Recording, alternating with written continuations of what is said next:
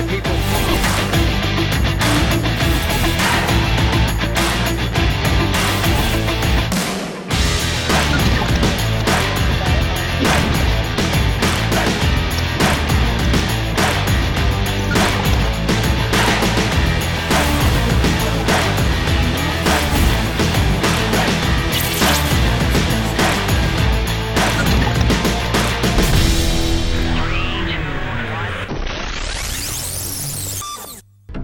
Ladies and gentlemen, I got a call yesterday. An individual was in town, and they are a high-level manager in the TSA. And they said, you got to warn people. Whistleblowers from TSA and Border Patrol have raised the alarm to InfoWars that the Biden administration is setting the stage for full COVID lockdowns that will begin with incremental restrictions like masking TSA employees in mid-September. Then, by the middle of October, they are going to say that everyone flying has to wear a mask. And in the meetings, people began to ask them, well, I mean, why is this happening? They said, well, because of the new variant in Canada and because of the WHO, they may, declare this, but regardless, we've been told this is going to happen. Gloomy. Scientists call for people to start wearing COVID masks again as they sound alarm over new variant AB.1.6 that has lots of new mutations. Print that for me. And then they were told, we expect by December a return to the full COVID protocol of 2020-2021. And now, see what happened over the next few days. COVID-19 forcing a school district to shut down. Runge ISD southeast of San Antonio is reporting 20% of its teachers and staff have COVID, including the superintendent. The COVID front here in San Antonio, the city has seen a 30% increase in COVID-19 cases since last week. 1,965 new cases have been reported. It's still well below last year's numbers and what the city saw during the peak of the pandemic. Metro Health says the positivity rate at its facilities is 29%, but so far says not many children have tested positive.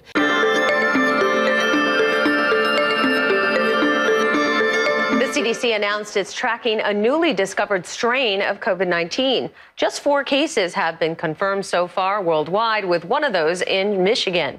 The World Health Organization has classified the strain as a, quote, variant under monitoring due to its large number of mutations.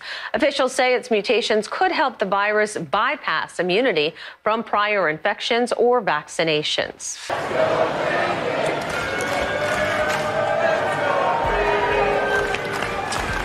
Can you say anything about the uptick of COVID cases and new variant? Yes, I can. Matter of fact, I signed off this morning on a proposal we have to present to the Congress a request for additional funding for new vaccine that is necessary, that works. And tentatively, not decided finally yet, tentatively, it is recommended that, it would likely be recommended that everybody get it. Matter whether they got it before now. That's right. There's still no reason to be alarmed, but health officials say pay attention. Many people are traveling, they're getting together. All of that has fueled an uptick in COVID-19 cases, and rates are increasing at the highest rate right now in the Southwest. As many enter the last few weeks of a social summer season, it's clear one thing didn't take a break: COVID. And with fall fast approaching, many are wondering if and when they should get their booster shots. Everyone will likely meet the criteria to get the new booster. Get your COVID booster now. Covers all recent variants, including XBB.1.5. Is Alex Jones right again? Welcome to Counterspin. I'm Hannah Spera, and a special warm welcome to any of you who are joining us for the first time. Hopefully a loving family member or a friend has given you this link where we will be discussing the World Health Organization, WHO for short.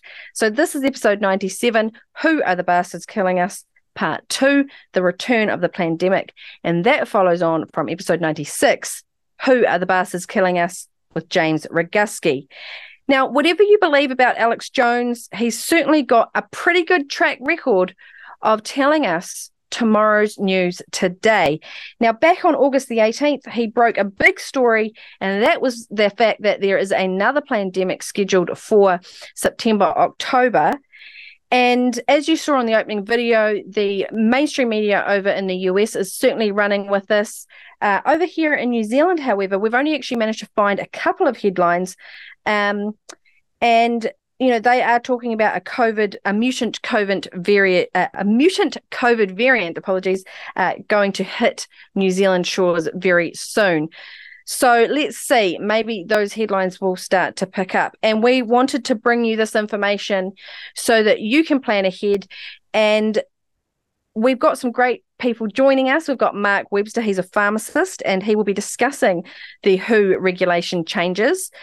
And he will be followed by Greg Jesniewski, who's looking at exactly the same documents, but he's actually gone and started a number of petitions that are now in front of Parliament here in New Zealand. Then we're going to have on Dr. Alison Goodwin from the New Zealand Doctors Speaking Out with Science. She's got some good news to share with us, and she's also going to let you know how you can keep your family safe should there be another pandemic. And finally, Tracy Livingston from the Election Integrity Project will be joining us, and she really wants to get you involved in this upcoming election here in New Zealand in October, because we need watchdogs. We need to keep an eye on those vote counters, and it could be a really fun day out for you as well. But before we bring on our guests, and Mark will be our first guest before he comes on, we're going to show you a very historic clip of Alex Jones forewarning about a completely different topic, and that is September 11. I'm going to put the call out that you call the White House and tell them, look, we've seen the news stories that you've wanted to blow things up, that you have blown things up, and that you're saying that 4 million of us are going to die and we need martial law and the Associated Press. At one of your little drills you had. And that we're aware of who the terrorists are if you pull this.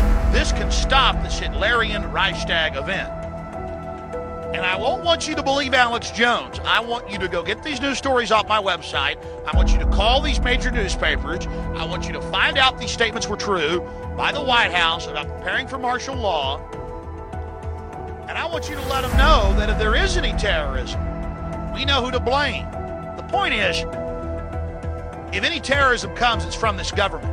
And if there was an outside threat like a bin Laden, who was a known CIA asset in the 80s, running the Mujahideen war, and whose family builds all the military bases over in Saudi Arabia right now, and sits on the board of Iridium Satellite. He's the boogeyman they need in this Orwellian phony system. I want the White House numbers up there now. A big part of this solution, after you research all the government terrorism and check out what I'm saying is true, call the White House and tell them, we know the government's planning terrorism. We know Oklahoma City and World Trade Center was terrorism. We know the Joint Chiefs of Staff wanted to blow up airliners, Baltimore Sun. If you do it, we're going to blame you because we know who's up to it. Or if you let some terrorist group do it, like the World Trade Center, we know who to blame. And you could save the planet. I'm calling it Operation Expose the Government Terror. Alex Jones was right again. We are now joined by Mark Webster. He's a pharmacist from Christchurch and also an integrative health practitioner.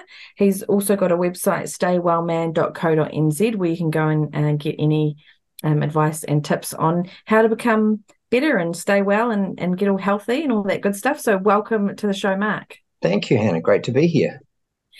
Now, we wanted to get you on because you put out a video recently going over the World Health Organization documents in terms of the international health regulations being changed. And of course, you were talking about Ashley Bloomfield and how he's the co-chair. And of course, Ashley Bloomfield was the Director General of Health here. Is that correct? That's right, yes. And he was involved right through the last few years with the whole COVID response, pretty much from start to finish.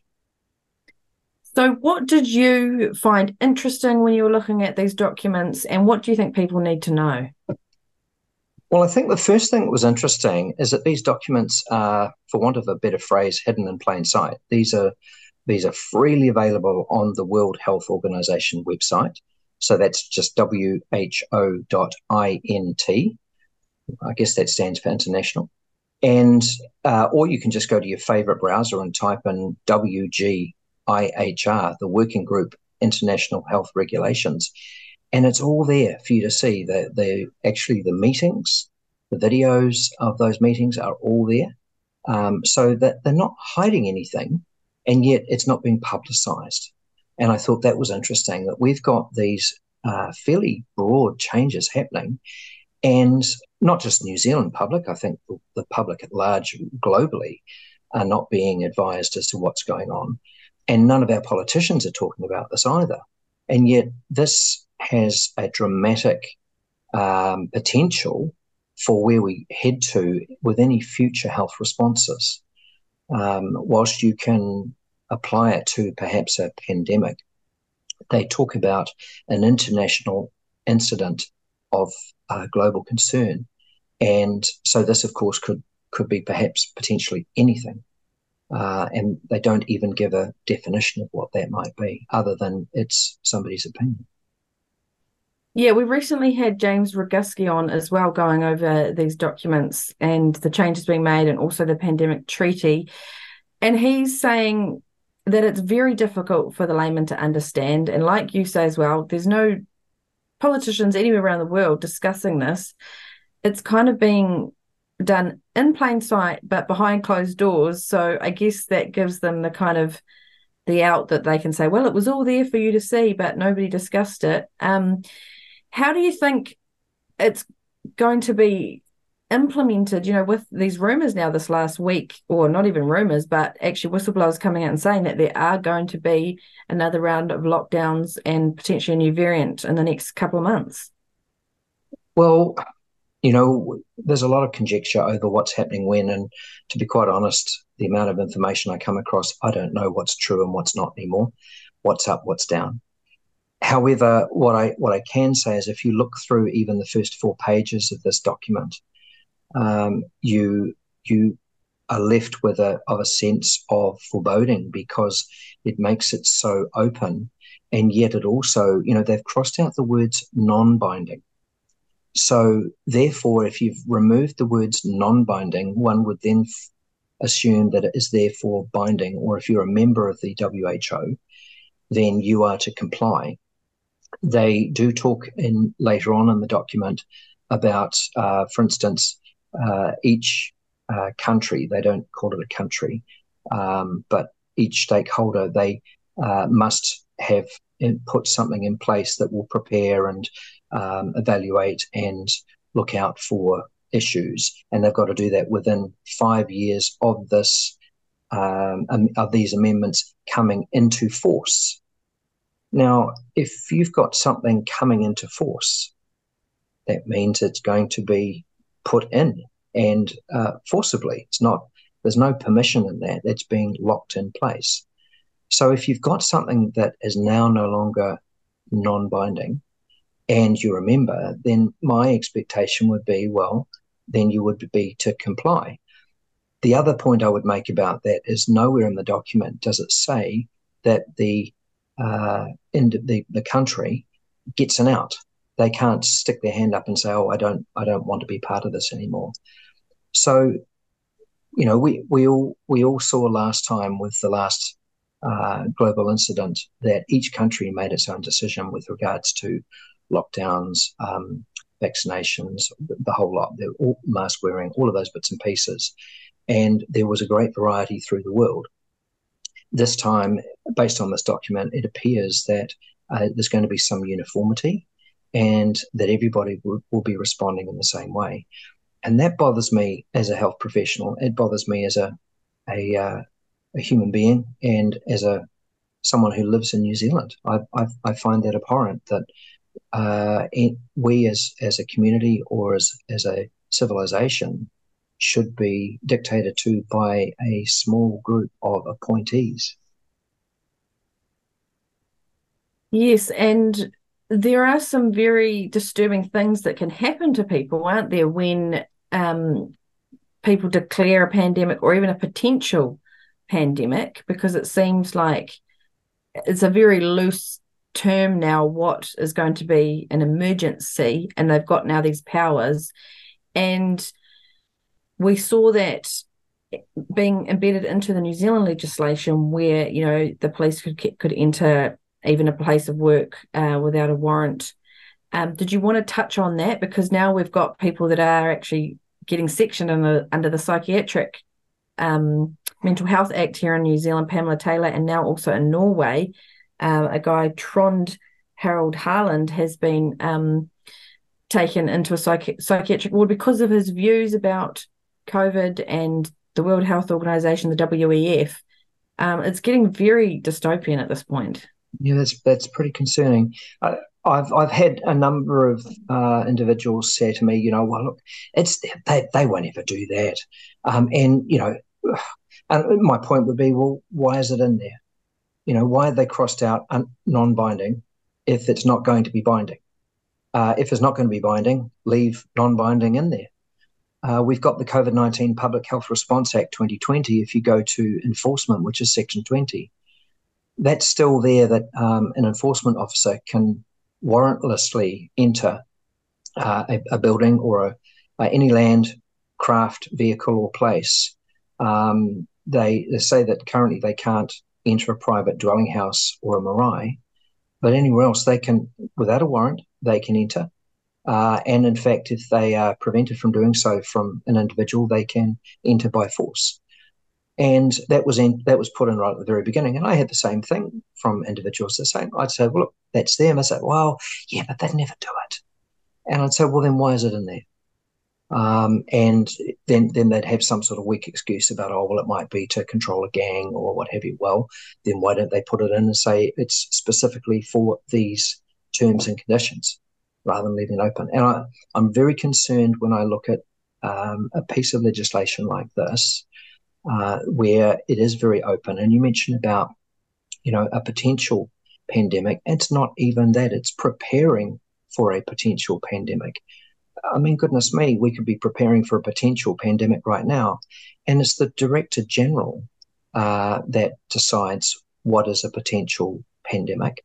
There are bits and pieces in there that say of if he's unable to determine or there's insufficient information, then he can refer that to the emergency committee for speculation and discussion. But all of that is very, very, I mean, these are all appointed individuals. These are not experts in the field necessarily. And New Zealand is going along blissfully with this, and we don't have an option. We saw the WHO recommendations last time. They were in full favour of lockdowns and other courses of action, which on reflection, we've now found wasn't really that great, didn't really do a lot of positives, and in fact may have done a lot more damage with people not making their hospital appointments, people losing their businesses, people choosing to end their lives, etc., etc.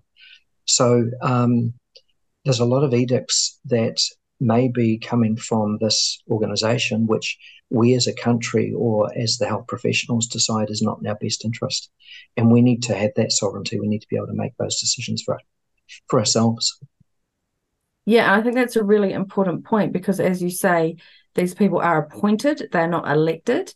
And this is the whole way that the World Health Organization, the United Nations, the WEF, this is how they're all moving towards implementing a technocratic, bureaucratic, one world order. I mean, they call it the Great Reset and whatever else now, but it's essentially taking away the power from the people because they are not elected and they are just appointed, and then they all make the decisions. And you saw through the COVID pandemic that the New Zealand government was constantly saying, we get our information from overseas. There'd be all these Official Information Act requests going in, basically asking them for evidence of what they're making their decisions on.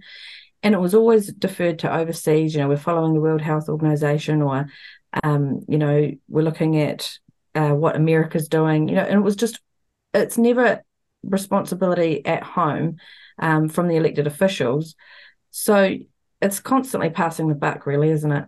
Well, then also I think we have a detachment because we live at the bottom of the world, and we still remember the Kiwi spirit, the number 8 wire. And also, of course, we love to be first in things.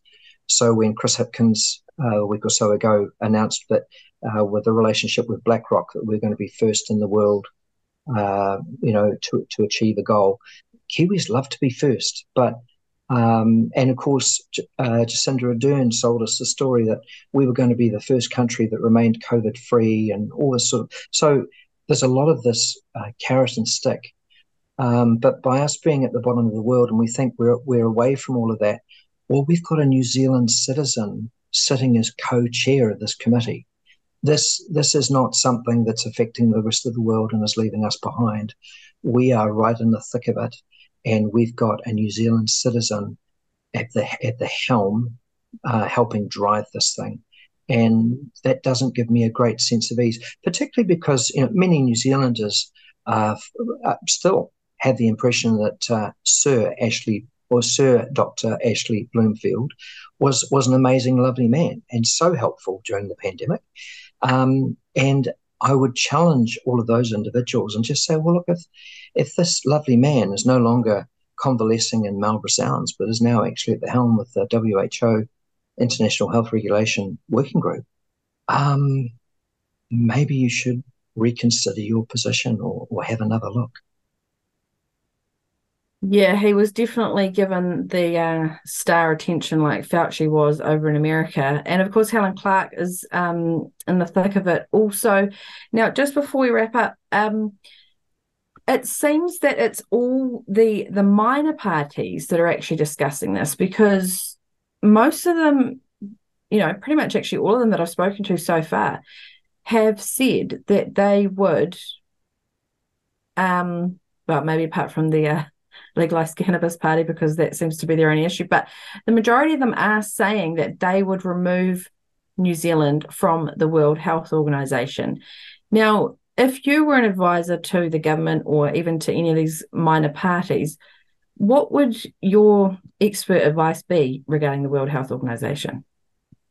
Well, if you look through this document, there is some good stuff in there. It's not all terrible and bad, and I think with any organization, if we had the ability to glean the best from it for us, I think that's a really positive thing. But if we are being mandated to take actions that we would not necessarily choose on our own accord, then and if our only option is you're either in or you're out, then I'm out. But if there's another point, if there's another entry point where you can gain the stuff you want and you can pick and choose and have a bit of a smorgasbord, I think that's reasonable. But with the way that this is being written and drafted, and it's looking like it's going to be decided, and once this is in place, there doesn't seem to be a mechanism in which that we can get out other than leaving. So I really feel that all the parties should be looking at this hard, and they should all be explaining why they would want to stay in, given that this information is there, and justify that. And I can't see from what I've researched so far why they would want to stay. So if it's an in or out only, I'm out. Yeah, definitely debate is needed, as you say, and conversations need to be had with people like yourselves, the industry, the people that will be affected. But again, it's just something that doesn't seem to be making the mainstream media. Anybody that talks about it gets dismissed as some sort of conspiracy theorist or spreader of mis and disinformation. And if you talk to your friends about it, because they haven't seen it on TV, yeah, they just brush it off and they don't take it seriously.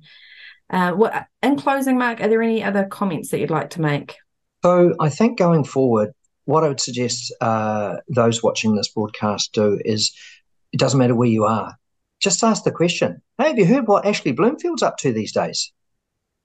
Now, that's a completely, benevolent question and isn't going to cause you any blowback.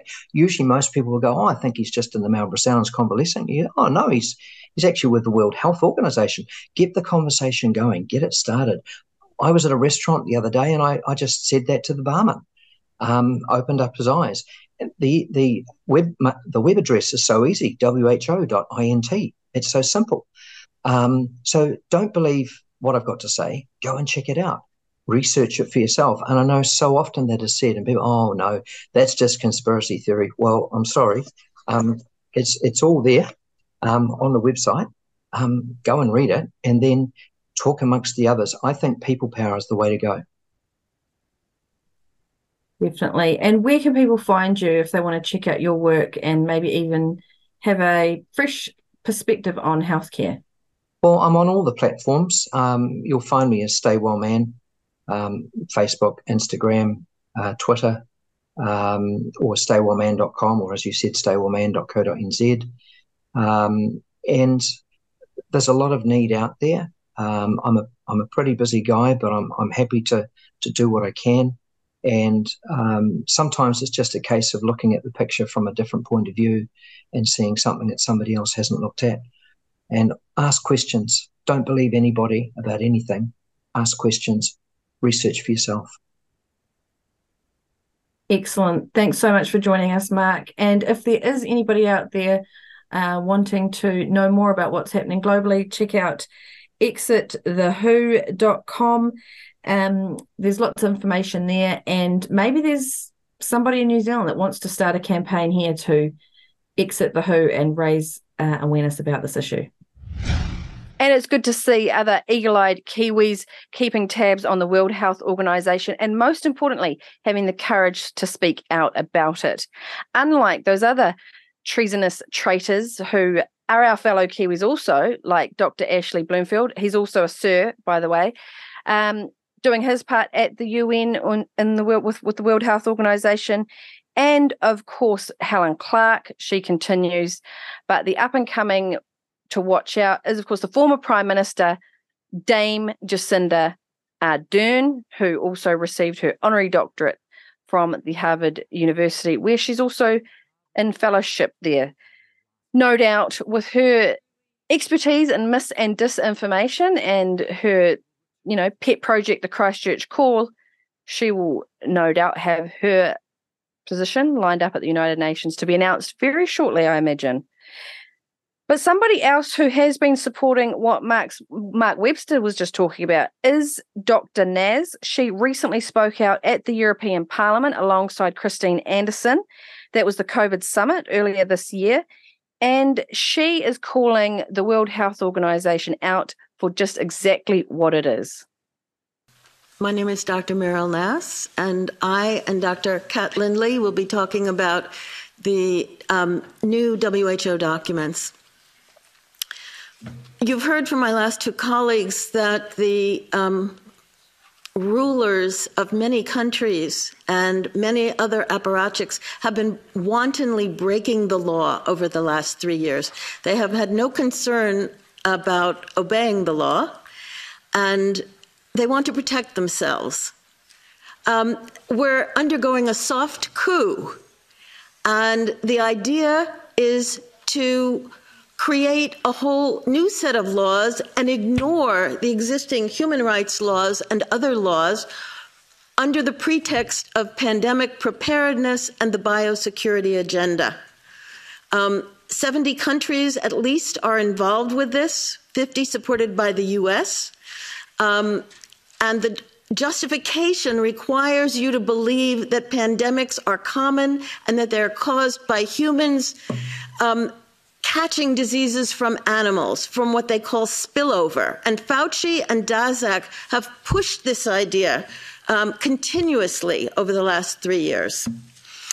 Two examples. This is one Tony Fauci said in the journal Cell. In a human-dominated world in which our human activities represent aggressive, damaging, and unbalanced interactions with nature, we will increasingly provoke new disease emergences. Daszak and Fauci's two lieutenants said the same thing. We must realize in our crowded world, human behaviors, environmental changes, and inadequate public health mechanisms can turn obscure animal viruses into existential human threats. And who is going along with this? Basically, all the major multinational organizations, as well as all our health authorities. The WHO is developing through all its nations, but with the WHO Directorate in the United States in charge, a pandemic treaty and amendments to the existing international health regulations that will remove the human rights protections currently embedded in the IHRs, will enforce surveillance, censorship, get rid of freedom of speech, require governments to censor and only push a single narrative. Also, we will be subject, if they can make this work, to vaccines developed in 100 days, which the organization CEPI is planning to do. And one of the people who founded CEPI was Jeremy Farrar, who is now the chief scientist at the WHO, to bring this forward. Other things that amendments do is to bind the states so they're no longer recommendations but enforceable edicts, provide a liability shield, get rid of intellectual property rights, move supplies from one country to another, enforce digital passports, and the Director General of WHO can demand that a pandemic or a potential pandemic exists. He can just declare it with no standards, and then countries around the world will have to obey. Now, Dr. Naz was also suspended by her medical council over in America, but the good news is she has turned the tables and she is now suing them. So watch this space for that outcome. She is reading from those same World Health Organization documents that Mark Webster was, and another man reading from those documents is Greg Wisniewski. But before we bring him on, we've got the third clip from the Alex Jones Was Right series that we're showing you. Now, this one is all about what happened at the turn of the century with where he not only predicted 9/11, but also predicted many biological outbreaks, the big one, of course, being in 2003, the SARS outbreak. Take a look at this. Biological and chemical attacks are imminent. They are preparing us. They are going to create a crisis because they know that they can't deal with a real political backlash and the restructuring and the reforming and getting back to the Bill of Rights and the Constitution. And the only government with a history of testing biological weapons is America. They've done it inside America in the 50s and 60s. That's what's declassified. Biological attack is imminent. Imminent. It's going to happen. It's not a question of will it happen, but when it happens. Was Alex Jones right?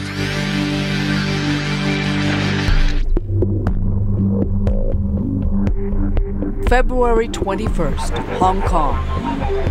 A doctor from southern China arrives for a family wedding. Whether he knows it or not, he is sick, carrying a mysterious new virus. He checks into the Metropole Hotel, the 9th floor. And over the next 24 hours, he spreads the virus to at least 12 other hotel guests. The next day, the doctor's condition worsens. He goes to a Hong Kong hospital. But the people he's infected go to Hong Kong's airport. The virus is about to take flight. Headed for Singapore, Hanoi, and Toronto. We are now joined by Greg Wisniewski. He describes himself as a private citizen and he's part of the freedom movement in general, and he's also a public advocate. Welcome to the show, Greg. Thank you very much, Hannah, and greetings to the listeners or the audience. Now, we were looking for someone here in New Zealand who is essentially, doing stuff in regards to the World Health Organization and actually trying to be active in this space to raise awareness and also start the conversation that, we actually need to exit the WHO. So it was great when we came across you, and you had a few petitions in the works over the last few years. Do you want to do a bit of a history about what you've been doing? Okay, thanks. I was concerned about the COVID thing right from the get-go, and basically smelled a rat and thought it was synthetic rather than natural. particularly like the so-called lockstep, where everyone was like all the authorities were running in the same direction and with the same narrative.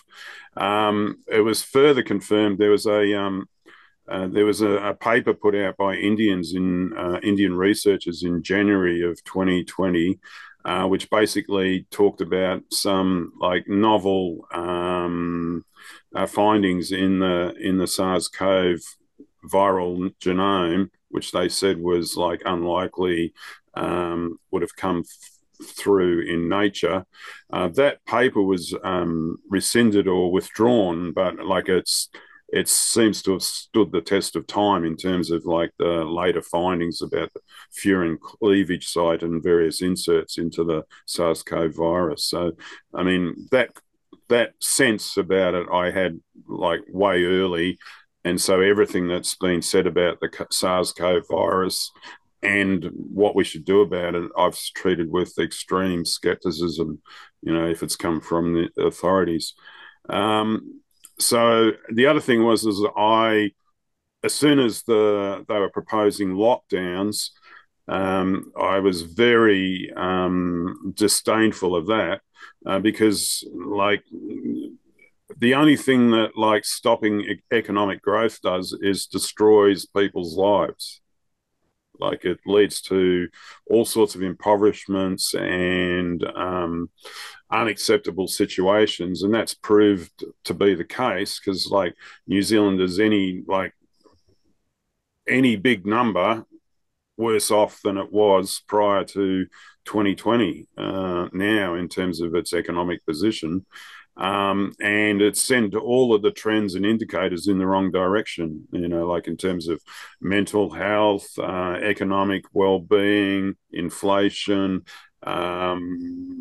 crime, all sorts of things, like it's economic vandalism is what's been done. But those are just the unintended consequences. Well, unintended or intended. Like the other thing is we got to think about this is like New Zealand isn't driving this; it's being driven from somewhere else. So New Zealand's just following orders, despite that often repeated claim that we've got an independent foreign policy. And if anyone who's been following this realizes that the program's been in the making for a long time, because as soon as all this started happening, I started looking at like what's been going on in pandemic preparedness in the background. So it's like a long history of events being tested and modeled and like desktop exercises, etc. But I won't go into all of that because you could spend hours on it all. Yeah, well, we recently had James Roguski on, and of course you'll be familiar with his work. Yeah. Trying to raise awareness about what's happening with the World Health Organization and the amendments to the international health regulations. He's done some great work. Do you use him as a resource? Yeah, him and my own researchers. I mean, I get emails from the WHO because I've signed up for their newsletters. So I recently became aware that they were reviewing the standing recommendations for how to deal with COVID going forward, because they declared the pandemic over in May, but then they implemented standing recommendations. They can only legally be there for 3 months, so they had to review them. So then they sent out an email on about the day that the review committee was meeting, and I found out that New Zealand has got a representative who was the deputy chair of that meeting.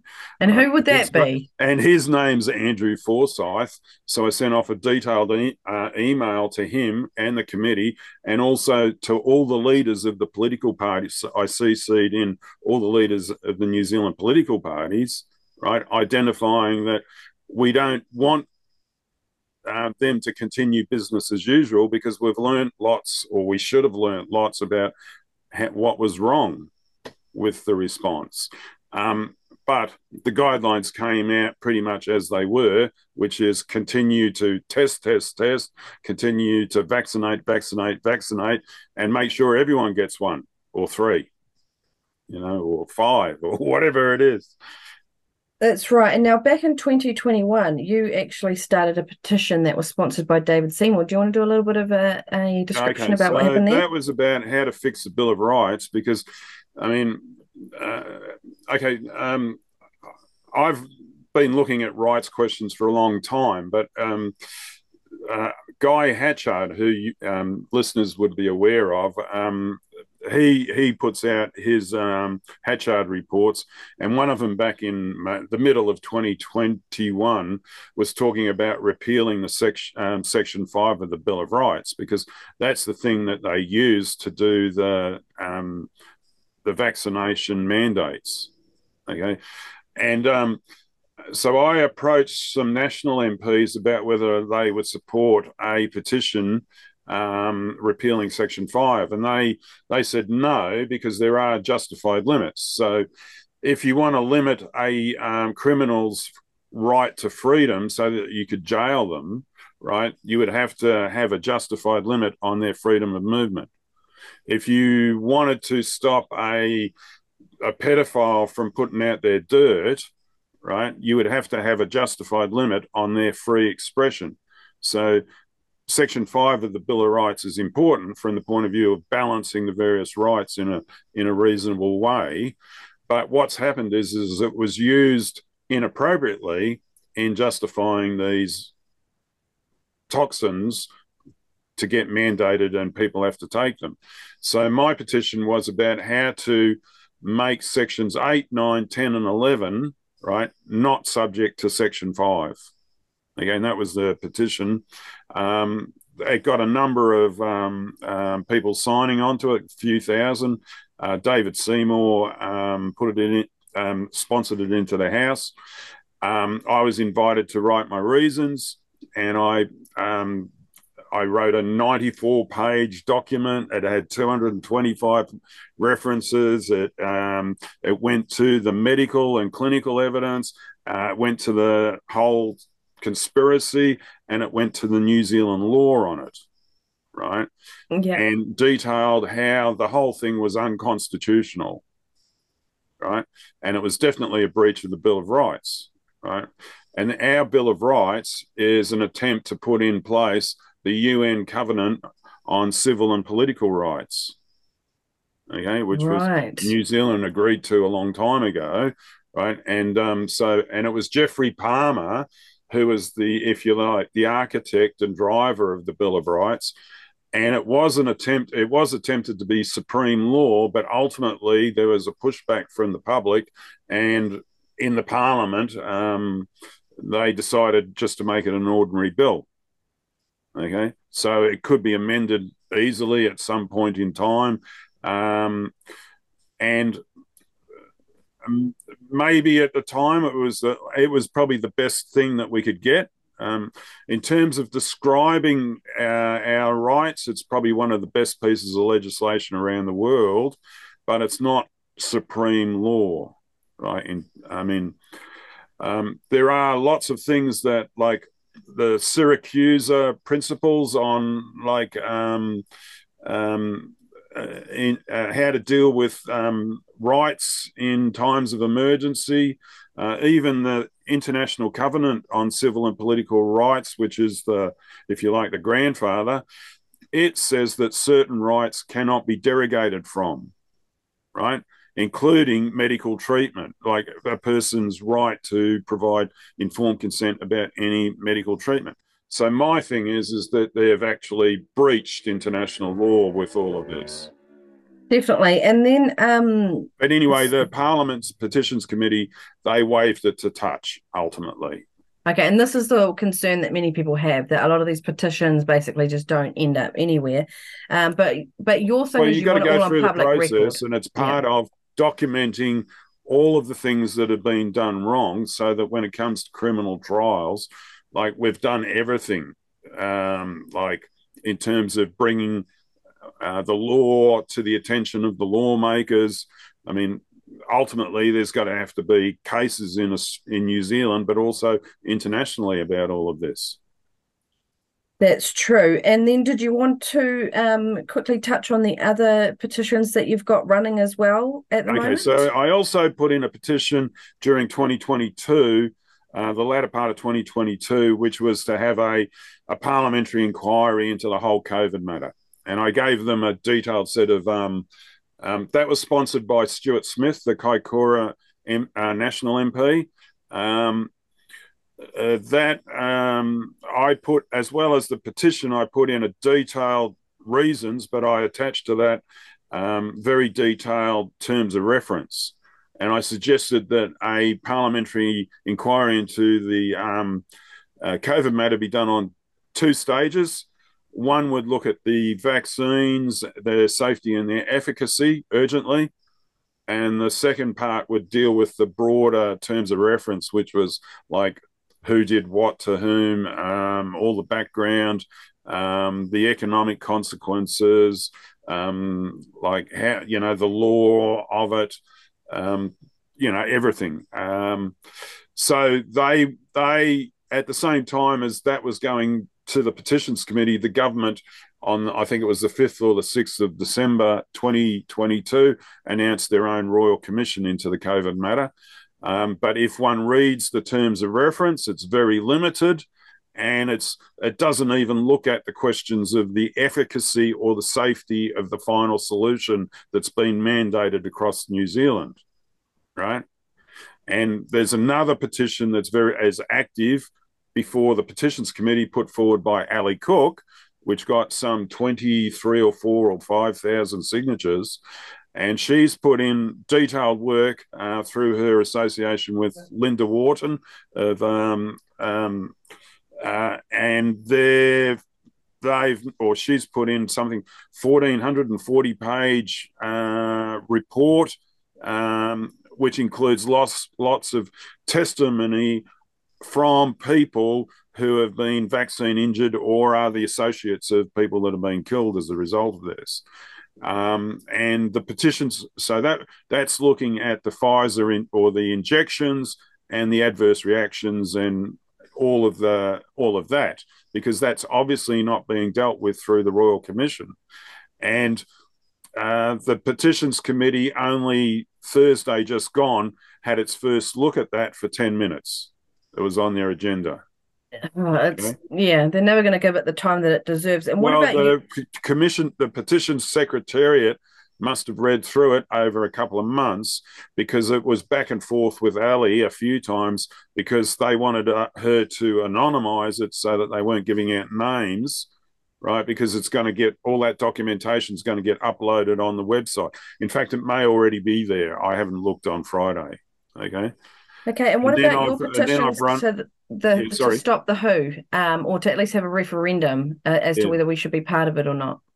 Yeah, so more recently I've put 2 more petitions in about the pandemic treaty, because I've been aware of them for like a long time, and it's a matter of like, how do we have a chat about them? So one is about the pandemic treaty and the other one's about the international health regulation amendments. And both of those petitions are that we have referendums before we sign on to them. Right. Okay, yeah, because I mean the people do need to have a voice in this, and of course this is not being discussed in Parliament. So we're looking for people who are taking action. Of course, you've taken some action here. What can people at home do, and what would you see as appropriate? Yeah, to empower the public? Well, what is being proposed is to change the wording in the international health regulations and taking out references to human rights and human dignity and putting in a set of words around some concept called equity. And equity means that if there's a pandemic, and they, through all of their various organizations that are promoting pandemic readiness, which is ultimately about vaccines, and if they determine that there's a particular vaccine which is going to be the solution for a future pandemic pathogen, equity means that everyone has to take it, right? And we all know that everything that's coming down the track now is on the mRNA LNP platform, right? And we've seen how bad it is. We've had lots of science from people who aren't prostituted by big pharma or big government or whatever else. They're all shown us that this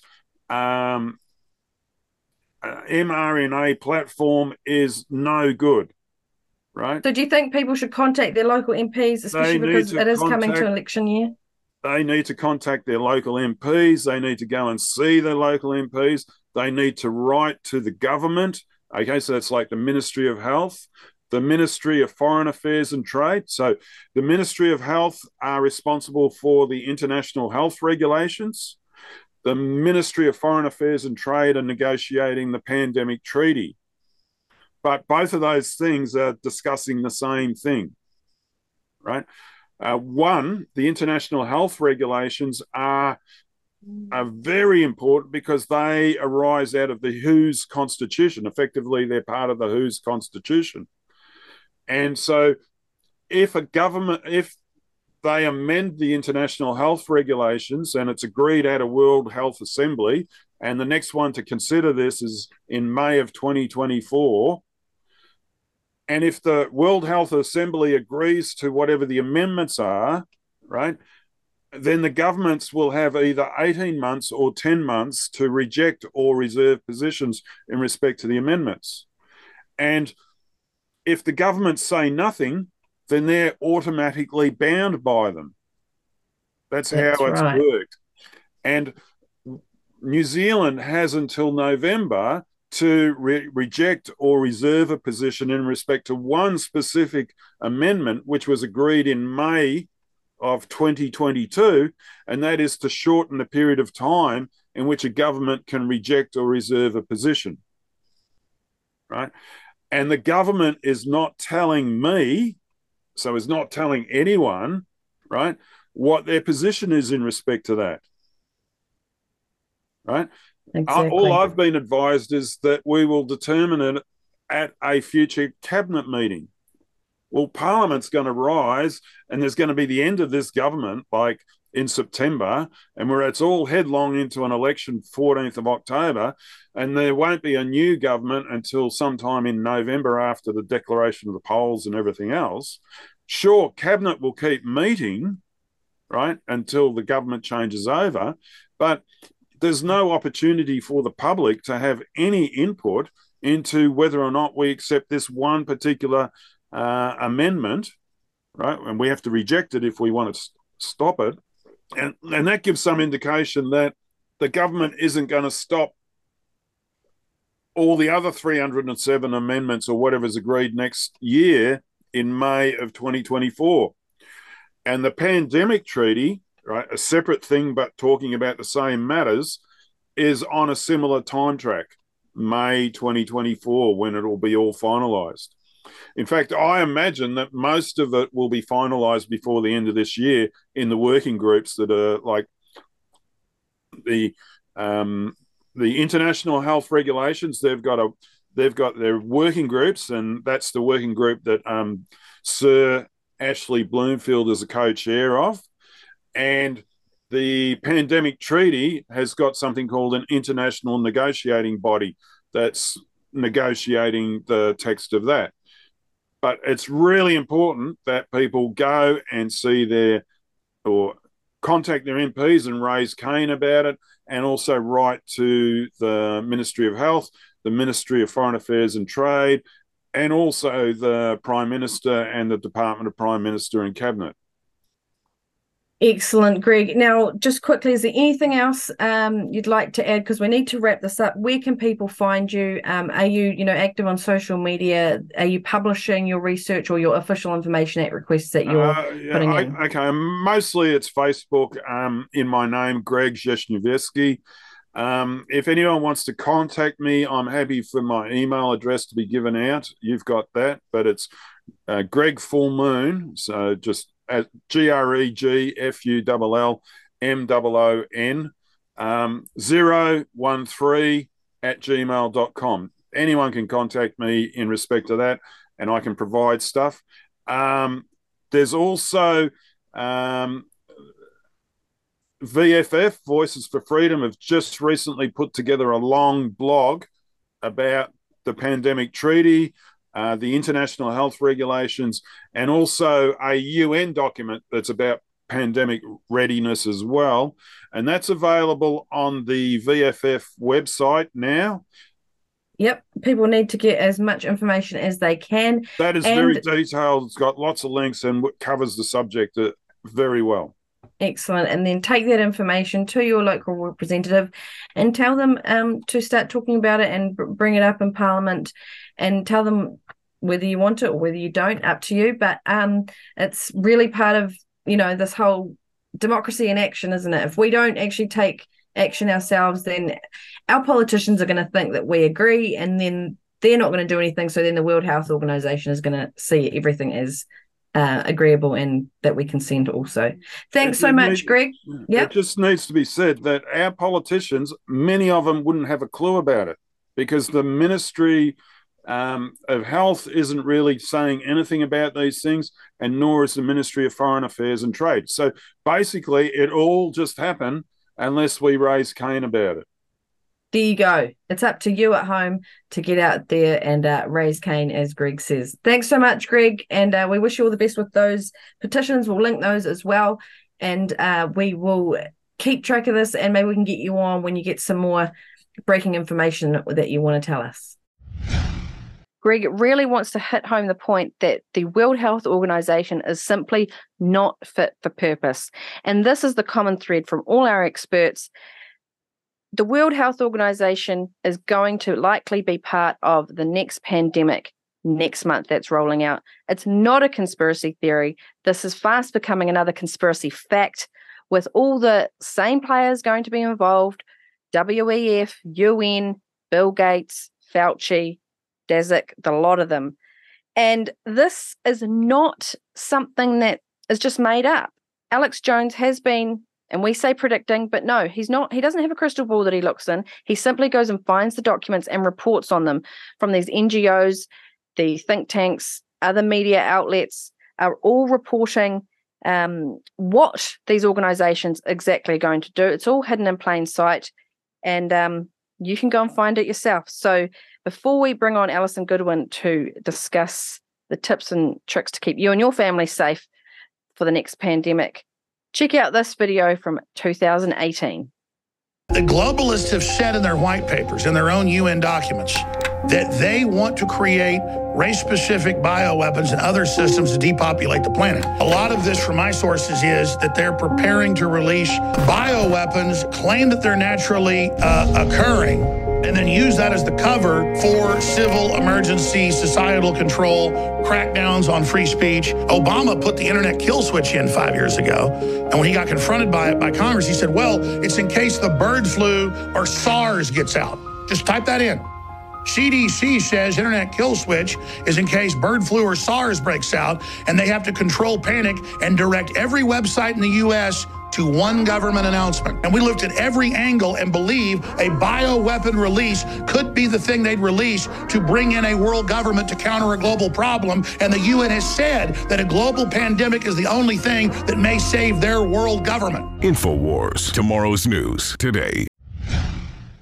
Dr. Alison Goodwin joins us now from the New Zealand Doctors Speaking Out with Science. And before we get into the good news that she's got to tell us, Dr. Alison, you've got your disclaimer that you just want to get out of the way. Yes, thank you. Morning, Hannah. So the views that I share about COVID-19 response differ from those of the Ministry of Health. My views are minority views in that they differ from what the presumed majority of New Zealand medical professionals think. Excellent. Thank you so much for that. And it's great to have you back, especially because you have got some good news. You were, of course, suspended back in January 2022 for unprofessional conduct, simply for basically telling the truth. And of course, they like to call that spreading disinformation. And then you put in your appeal in February of the same year, and you've only actually heard that, you've only had the result of that this year. So let's get into that. What's actually happened? Well, the good news, I guess, is that the courts, when they heard my appeal of me being suspended by the Medical Council, the judge has reversed the decision of the Medical Council to suspend me. So that's the good news, that the judge has said in a court that the Medical Council shouldn't have suspended me. He didn't go so far as to say the Medical Council shouldn't have tried to stop me speaking, but they shouldn't have suspended me. They perhaps should have used other methods to try and silence me.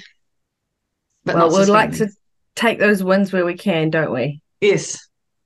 Yeah. Now, you aren't actually practicing at the moment because you are so busy with NZDSOS, and you're going to tell us at the end about some exciting things you've got coming up. But first, we wanted to bring you on because we're talking about the WHO, and we're talking about potentially, this coming pandemic again, maybe in September, October. Of course, the TSA whistleblowers last week coming out saying that mask mandates are coming back, and even people say that there's the new vaccine in development to be released in September. But we wanted to ask you, there's been a lot of confusion about ivermectin and other therapeutics like that, and whether people can actually ask their doctors to prescribe them if they need them. Could you just give us a bit more of an outline about that? Right. Well, yes, this has been a whole interesting area and a long and convoluted story. And actually, on our website, we've written several articles with links to videos that sort of explain what has happened with ivermectin.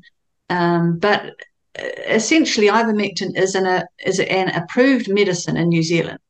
And so if it's an approved medicine, then a doctor can prescribe it either for its on-label indications, which in this case are for parasitic diseases. Most commonly, it would be used for scabies, resistant scabies in rest home settings, but, for some other parasitic diseases as well. So that's its approved use. But if it's an approved medicine, a doctor can also prescribe it for unapproved reasons, unapproved uses.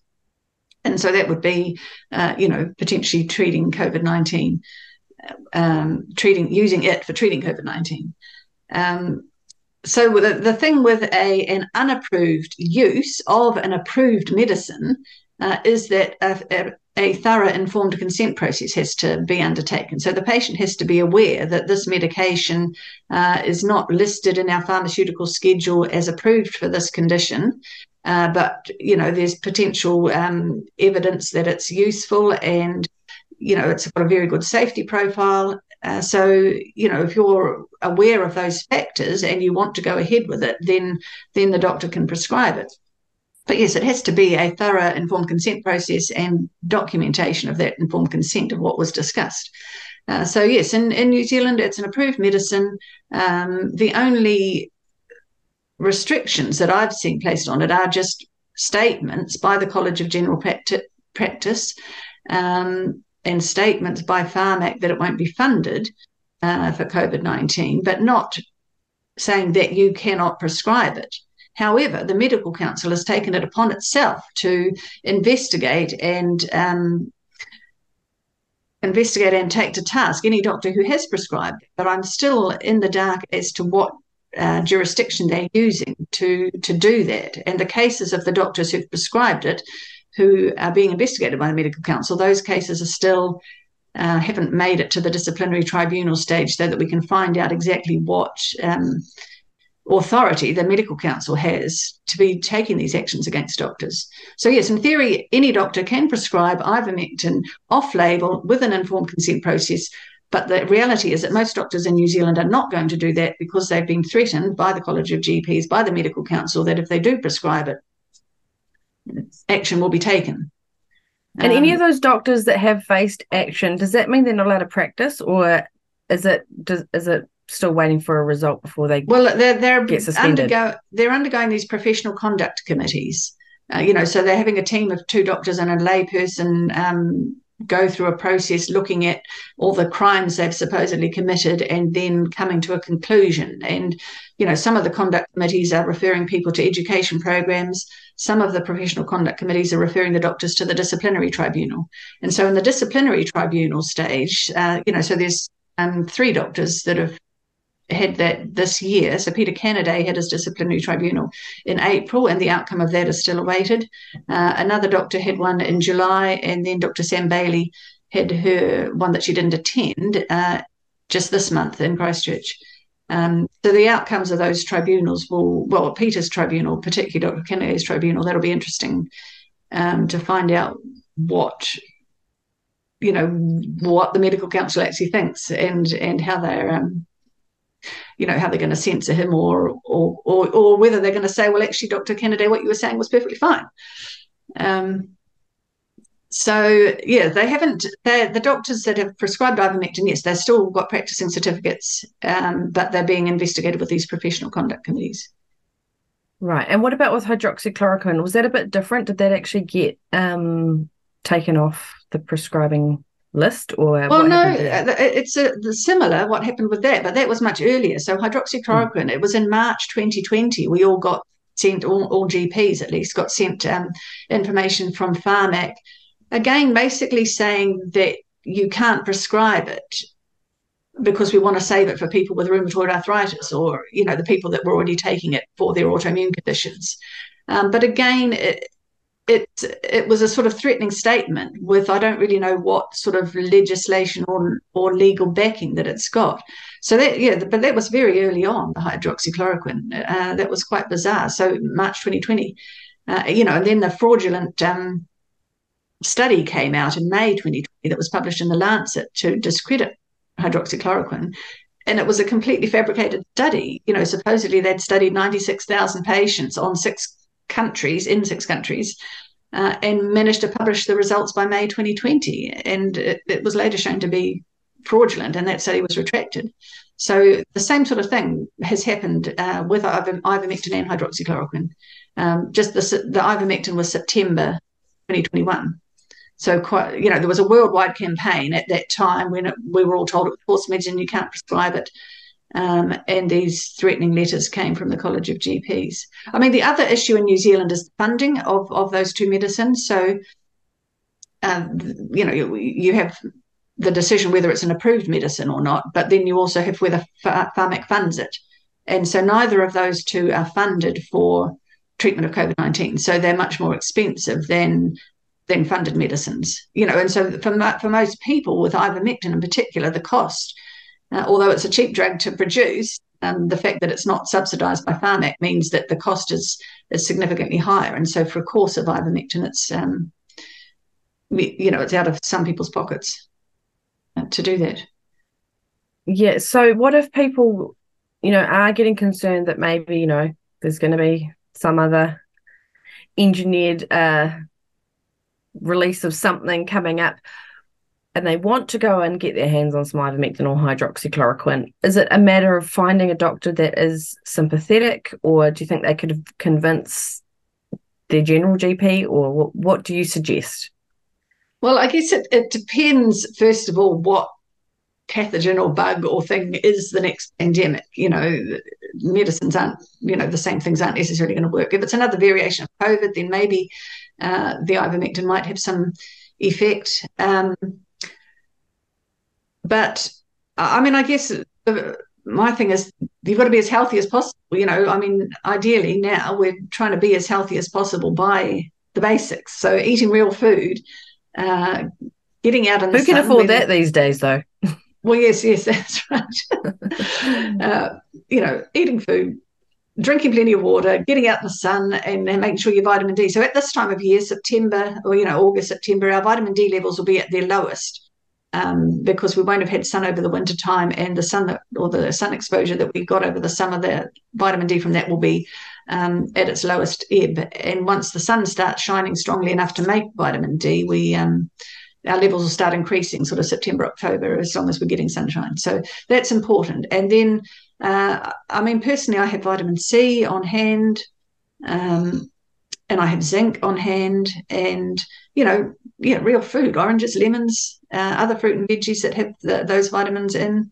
Vitamin D you can get from, I think, dairy products and eggs, particularly in your food. The sun is a better source of that. But, adequate sleep,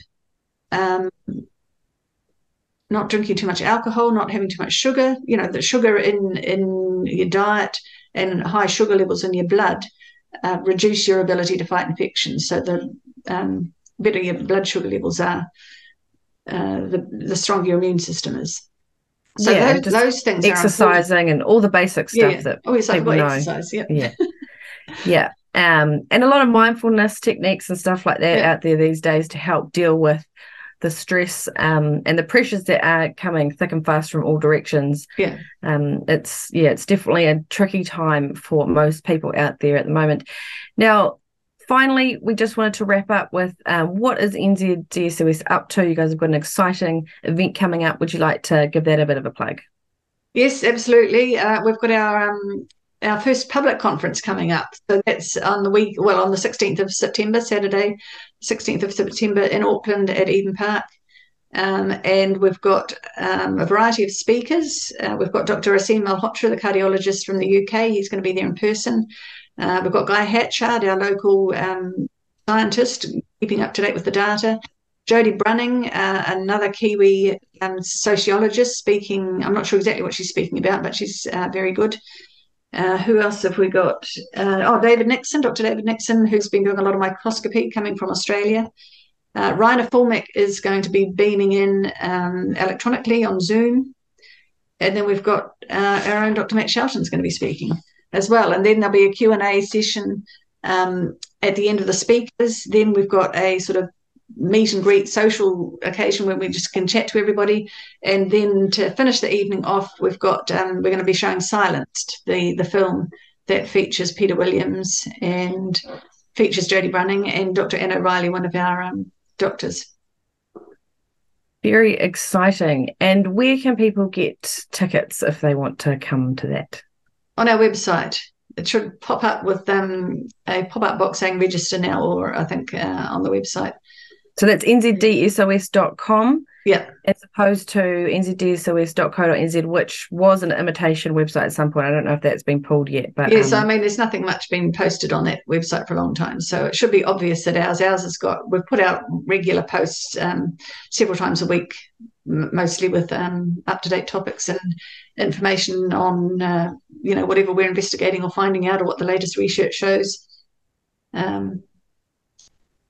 Excellent. So is there anything else you want to bring to people's attention before we wrap this up? Oh, well, just going back to the ivermectin, I guess, I mean, I'm not going to say it's the be-all and end-all of medication, but just, I mean, having it, if you are going to your doctor about it, the doctors are legally able to prescribe off-label medicines, and perhaps taking them some information about, or asking them under what legislation or do they think they can't prescribe it, and just perhaps educating them that they are allowed to prescribe it. So maybe going to your website and printing off those articles that you guys have written and well, maybe not all of them, perhaps just one. Yeah, don't just bombard one, them. Read it through and discuss it with your doctor. Because the doctors are busy. The GPs that are working are busy. They don't have a whole lot of time to look at things, and I guess they just take the word of the medical council and or the College of GPs at face value without actually looking at the deeper issues. Yeah, and that's the fear again, isn't it? They're just trying to do this all over the country and all the different sectors, threatening some sort of silence or withdrawal of practicing certificates. And people, because they are so busy with their own lives, they don't, they trust these governing bodies and they don't have the time to go and do the in-depth research themselves. And that's what you guys are there for. That's what we hopefully offer people as well, another side of things, so that you realize that sometimes the government is not actually a single source of truth. Yes. No, well, actually, I just have seen something this morning in Malaysia. So the Malaysia doctors, a group of doctors in Malaysia, have taken a similar question to ours to the courts in Malaysia, and have actually been told, yep, you are allowed to prescribe this. There's no reason why you can't prescribe it. And we want doctors to be able to be doctors without having government in the consultation room telling doctors what they can and can't do. So that's exciting news out of Malaysia just recently. Excellent. Yeah, because it is a relationship between the doctor and the patient, and the state shouldn't really even be interfering if the patient wants it. I do want to say one thing as well. It's interesting how you said fully informed consent for an off-label prescription of ivermectin, and yet this jab, people certainly weren't, they weren't giving fully informed consent because they weren't even given all the information. No, it was uninformed coercion. It wasn't informed consent at all. Yeah. All right. Thank you so much, Dr. Alison Goodwin. We wish you all the best for the upcoming conference and appreciate your time. Great. Thanks, Hannah. Great to be on again. I thought it was so good there how Dr. Ellison was actually reminding us that ivermectin was never banned formally. It was just a media coercion and indoctrination technique against our medical fraternity. And it was simply the colour of law. So if you are looking for something to get you through, go and check out your local GP. Download some of those articles that Alison was talking about. Show your GP, and if you still have no luck, go to nzdsos.com. Now, our next guest, Tracy Livingston from the Election Integrity Project, is really putting out an appeal for you to get involved in the elections. We need watchdogs. After all, everything that's been happening over in the could very well be happening here. And speaking of elections, of course, Mr. Chris Hipkins, good old Chippy, he's looking very smug here in a recent New Zealand Herald article discussing the fact that all the COVID restrictions here in New Zealand have been dropped. And that article was published only days before Alex Jones came out with his breaking information that in September, mid-September, October, there will be another plandemic. So it's not surprising either, because we know what it's like. They keep all these mechanisms in place. They can switch it on like a light, and who knows, we could be seeing lockdowns coming back very, very soon. And we don't want our elections to be stolen like they were in America. So Tracy's got some very important information to share with you. But before that, here's a word from our sponsor. This is a COVID-19 84 announcement. Have you been missing our COVID-19 84 announcements? Missing all the lockdowns, poisonous jab mandates, no jab, no job policies, and most of all, Cindy's famous traffic lights. Well, don't be disappointed. Omicron be damned. We are coming back in style. It's now time to bring back the designer masks, lockdowns and mail-in ballots, just in time for the general election. We are releasing the newest and biggest variant of all time, Labour BS 24/7. But don't panic, we already have a new jab potion arriving next month, so when it comes, just shut up and get the jab. Labour BS 24/7. In it for you. For the next 3 years. Be brave. Do not comply. Tracy Livingston from the Election Integrity Project joins us now. This is a very exciting project. Tracy, tell us all about it. What is it and how can people get involved? Hey, thanks, Hannah, for helping with this. It's really important. So the idea is this is a whole of New Zealand vote count scrutineering. So a lot of people don't know what scrutineering is anymore. It used to be quite a time-honoured volunteering role for people who were involved in a political party. And the idea was always that it was about maintaining election integrity and honesty. And scrutineers are selected or signed in by a candidate of any political party or a candidate or a party. And the idea is that you just sit in and watch the voting. Whereas now, because things have changed, there's early voting. So the whole dynamic of scrutineering has changed. And we were really concerned after the last election that things didn't seem quite right. They didn't add up. And part of that might have been because we've lost the scrutineering role. So scrutineering it's nothing to do with counting the vote. What it is just watching the process and being involved in the process.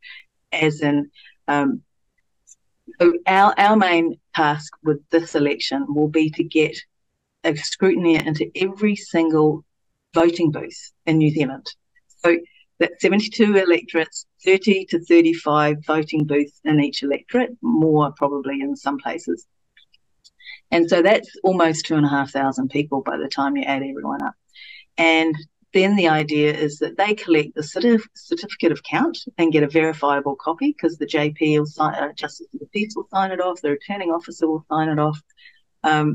What happens then is that the vote count or certificate of count goes into a computer, the EMS, election management system.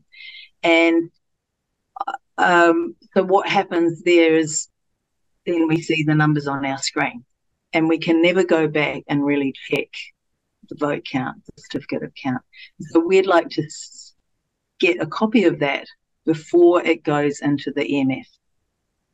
And so there's moving parts in an election or in the voting process. So there's the scrutineering on the election day. And what we want is to get those 2,500 people or 220,000 people to volunteer their time. It's about 5 hours on election day. So it basically means going into the electoral booth at before 7 o'clock at night, watching the count, getting a copy of the certificate of count, and then reporting back to the election integrity project. And then we'll crunch the numbers and put it out to Counterspin and anyone else who's interested in those numbers. It's a bit of a task, and we're really looking for as many people who are interested in election integrity, essentially.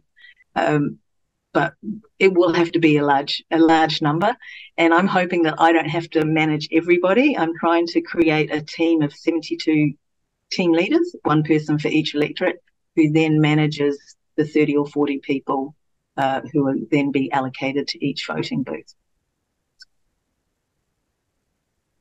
Excellent. So if people would like to get involved, because this is obviously an apolitical thing, they will need a sponsored candidate in their electorate or a political party. Yeah. But how do they actually reach out to you in the first instance?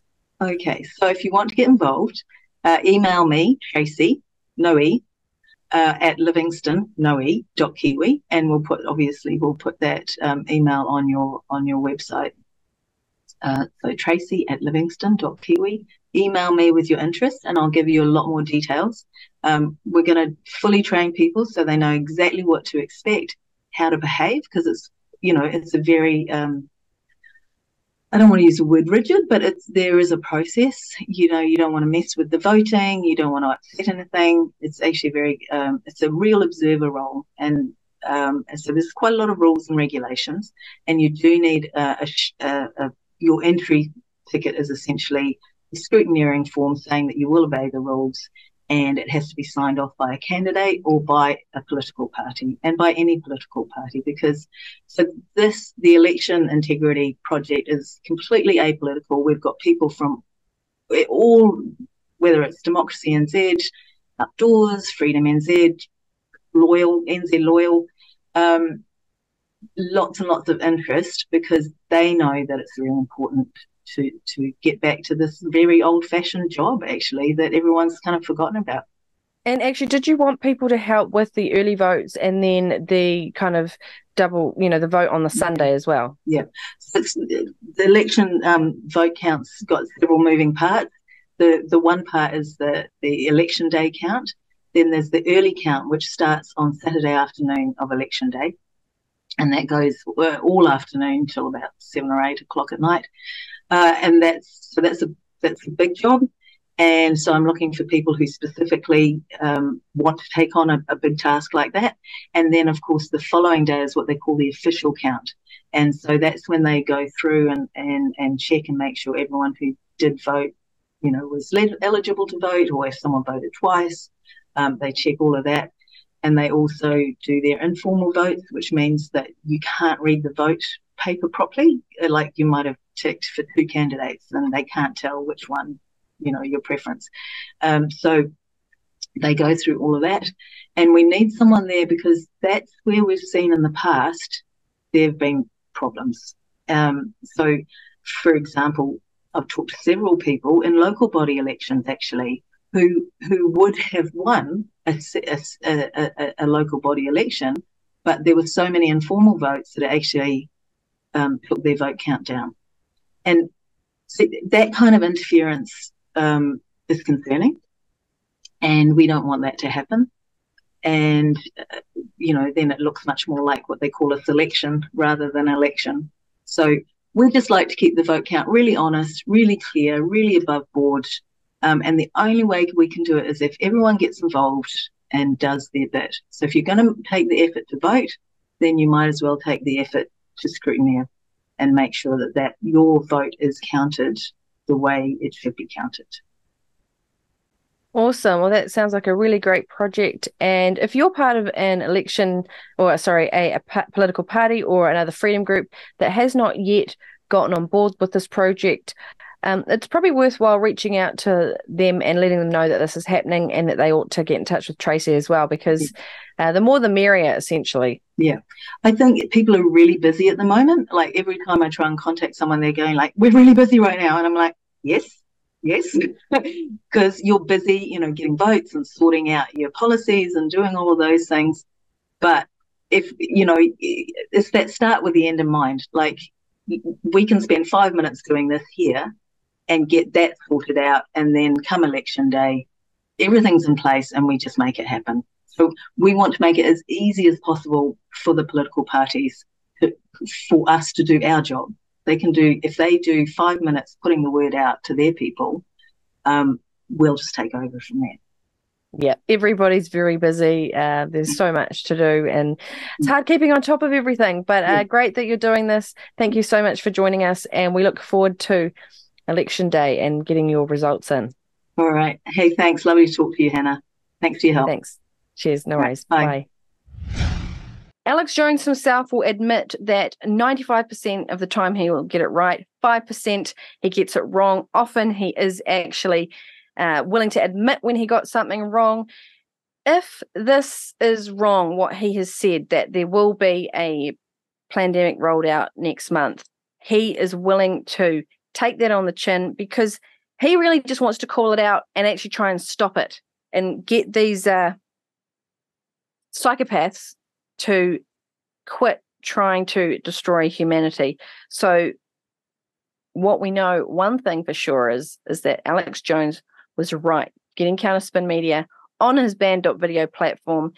Now, if you want to support our work moving forward, please do so at counterspinmedia.com. Hit the donate button. We are very, very grateful for all of you who already have donated in the past, because we couldn't do it without you. We don't have any big sponsors. BlackRock's not sponsoring us. We don't have any international funders, as the mainstream media likes to say. It's simply people like you sitting at home watching that want to chip in a few dollars here and there. So please do so, because we really, really need your support. Also, if you want to support us, go and check out the Spike Detox. That could be really helpful for you and your family if any of you have had to take that experimental poison for any reason. And we do get a percentage of that. So that's another way you can support us. And we really didn't want to be pushing any more fear porn today, but we really strongly believe that forewarned is forearmed. So hopefully with this information, you can be prepared, get your family prepared, keep your eyes on a swivel. You never know what's coming down the pipeline. But it's very, very trying times ahead, potentially. Hopefully you'll all stand up and you will not consent and you will not comply, because ultimately that's the only reason why they get away with any of this stuff. And don't stay silent anymore, because your silence is also compliance. Get out there, go and talk to your MPs, your people who are vying to be MPs to represent you in this election. Go and ask them the hard questions. Go and ask them, would they consider pulling out of the World Health Organization? Are they even aware of the changes to the international health regulations? Because it's people power that's going to win this. And come on, New Zealand, we're only 5 million people. And most importantly, share this information far and wide, because censorship is real. And the only way that we can wake up even more people is by word of mouth and you giving them the links to this show. So thank you at home for joining us, and thank you to all our guests today, and we look forward to seeing you next time. Take care. Slow recovery. Virus infections, injections, connections can all leave a toxic residue. Spike proteins are the hooks on the outside of the virus that attach to your cells. Spike proteins fit like a key into these ACE receptors, unlocking cellular walls. Spike proteins are still found in the body months after an exposure, leaking from the intestine into the bloodstream, hitting ACE receptors, which can disrupt normal blood and heart processes, meaning slower recovery for people who can't break them down. Spike Detox is a formula to support your body in normal functions, including detox, after exposure to glycoproteins. Inspired by 4 everyday plant medicines. 2 plants that support cells, 2 plants that support detox. Cell support. Supercomputers predicted black seed and quercetin have molecules that fit the ACE receptor to protect it, supporting normal heart and blood and normal cell walls. Detox support. Spikes are glycoprotein. Some people can break down glycoprotein quickly, others benefit from extra support. Pineapple's bromelain enzymes break down glycoproteins, like when pineapple juice tenderizes steak. Bromelain dissolves glycoproteins, supporting natural detoxification for people who need it. Acetylcysteine is a stable form of amino acid cysteine inspired by similar compounds in garlic, an antioxidant powerhouse shown to increase bromelain's ability to dissolve spikes. Spike Detox supports normal heart and blood, supports normal cell walls, supports natural detoxification, because not everyone is bouncing back quickly. Spike Detox is available from extralife.co.nz. Enter promo code CSM at checkout for $10 off your order, and Extra Life will make a special donation to Counterspin. Extra Life, for maximum longevity. This product is a dietary supplement. It cannot diagnose, treat or cure any disease. These herbal extracts and nutrients support your body and its natural processes to maintain a state of wellness. If you are experiencing illness or disease, please consult a health professional. You can find Counterspin, New Zealand's media revolution, at counterspinmedia.com. And now, on the InfoWars Network, at band.video.